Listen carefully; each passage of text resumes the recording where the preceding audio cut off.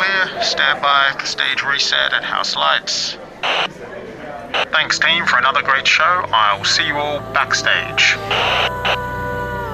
This is Designed to Change, Backstage Conversations.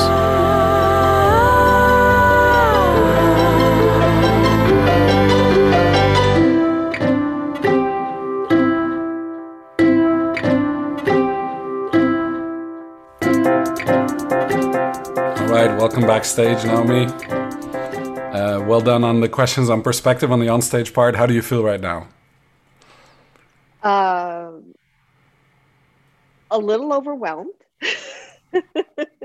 Because it's just, that serendipity of a conversation that is taking a chance because you don't know what's going to come next. But what a wonderful treat to have this like one-on-one time with you. So that's where, it's not a negative overwhelm. It's just like, wow, I've had an hour one-on-one with one of my favorite people on the face of this earth. So well, that's just so kind of you. Naomi, the treat is actually goes both ways, right? So I think taking the time for a conversation is the first kind of prerequisite. And I just saw that comment that you made on a session that you did with Anthony on the future of work, which I really like, was getting comfortable with the uncomfortable. You were mentioning before is like, I'm more like a backstage person, but going on stage is the thing that I want to develop more and more. And so I think now we're back in the comfort zone of backstage, where there are no questions. We just leave it to chance, right? And I think it's always a treat to be able to spend time together. But it's true. Often in events, you spend time with multiple people at the same time. And the dynamic changes when there's more people involved in any conversation, right? So that's an interesting point to ponder.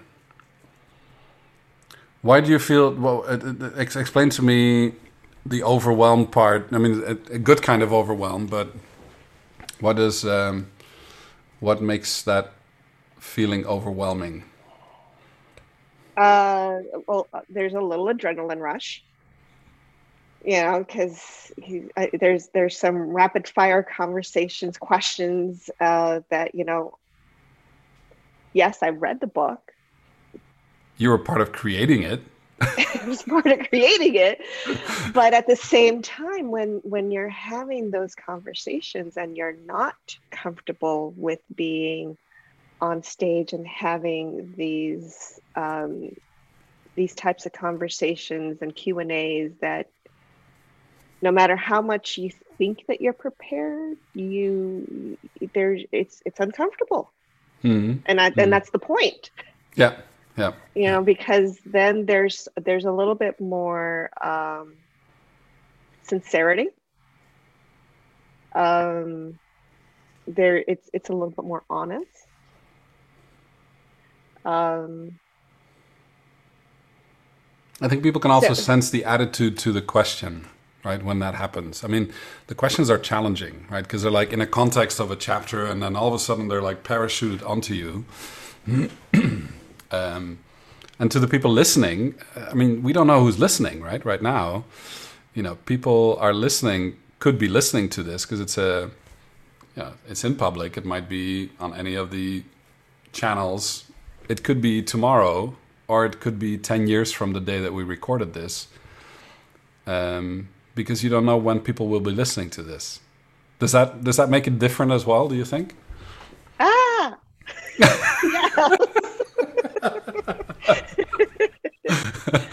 Did you hear the epiphany? It was there. It just wasn't said out loud. And now that it's out there, it's just like, yeah, that's where the uncomfortableness comes into play, because it's recorded and it's now in the digital world of the internet, and it's forever. Yeah. But I think it's also the magic of listening to conversations can also be very good to process your own thoughts, right? Having space to think about something. And sometimes people complain of online events or any type of events where there's a lack of engagement, but I found myself more often than not being at events and using them as an opportunity to have time to think. Because if I would start talking, it would be very disruptive, right? So I just have to be silent and process my own thoughts and keep them to myself for quite a while until that section or that part is over. So I think this perpetual desire or perceived need of, everything has to be engaging and everyone has to contribute to everything all the time, I think it's a myth. I agree. You need time to process.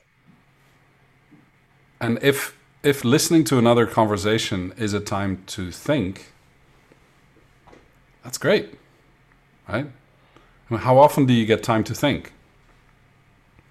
It's one of the hardest things, claiming time to think, right? Mm-hmm. I force myself regularly, when the weather is okay in Switzerland, I have 2 trees that are exactly spaced to have a hammock in between. And then I leave all my devices behind, and all I can do is look up into the trees and sit in the hammock, and that's a good place to think.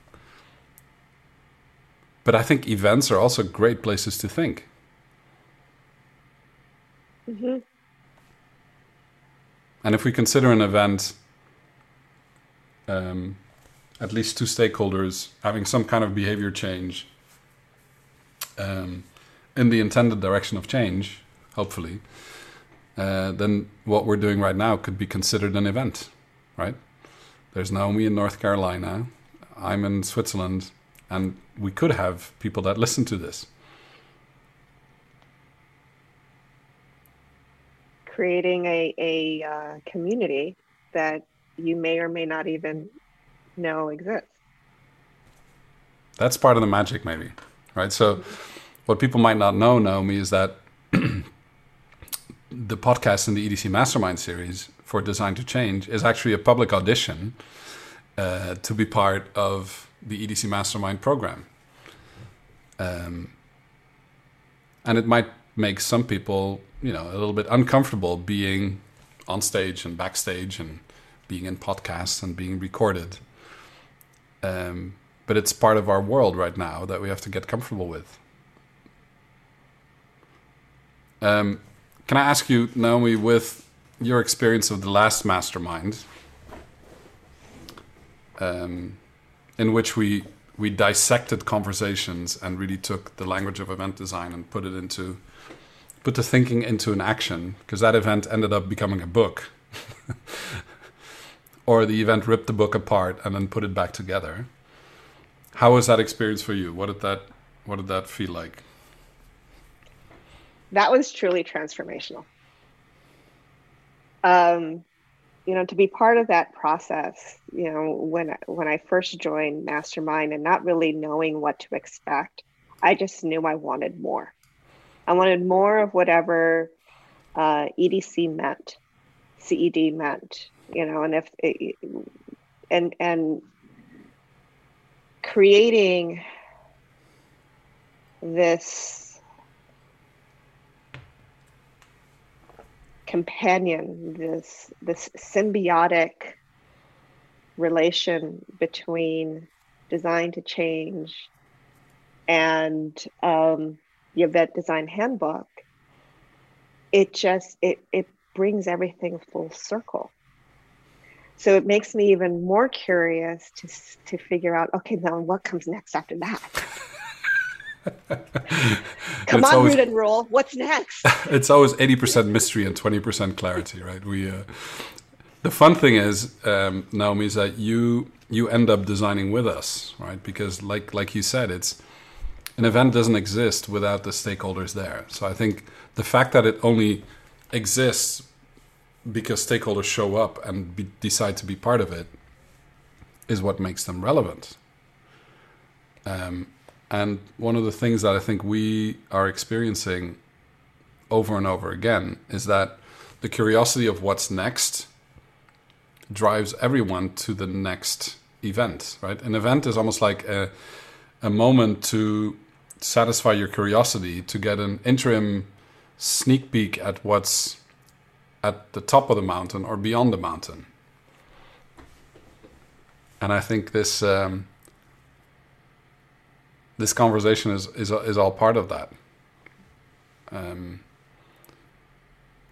There is also a recorded part that you don't get to hear, right, if you're part of this conversation, because that's part of the application, which is only for us to create the program. But to us, it's always very important to listen to what behaviors and what skills masterminds think they need to grow in the direction of change that they desire to grow in. And when we listen to those various kind of inputs, that's the petri dish on which we create the next installment, so to say. So it comes from you, really. You determine what's next by the questions that you ask. Which is what I think is so awesome, because, I have my event canvas that stares at me all the time. I can't work in my little work environment without walking being by confronted. It's just like, all I have to do is just pivot my chair, and I go through it all, and I was just like, okay, everything that you just described, it is practicing exactly what you and Ruud designed. Yeah. In everyday real life environments. And I think every it's waking moment. Yeah. And I think it's that practicality of it, right? You can apply it to anything, but also because it's a mental model, it doesn't matter what you put in the mental model. It's just a way of thinking about what's happening. And that's what I found so rewarding in seeing how different people apply it over and over again, and how it powers the conversations, how it steers the direction of change. I think that's super encouraging, especially when you see it working in your environment and share the stories back to us, right? Because your best work is probably done when we're not around, and then it's like, oh, you got to somehow capture that moment and then bring it back to the group, right? And that's really that's really difficult to kind of get a grip on. But I think that's also what we do in the Mastermind, is create space for people to share those stories and use them to build the skills and behaviors that they think they need next to be even more successful at being okay with all this change that's going on and guiding it in some direction. Yeah.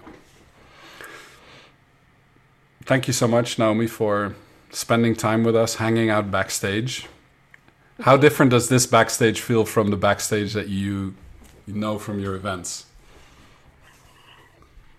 It is definitely a lot more comfortable on the digital side of things. Yeah.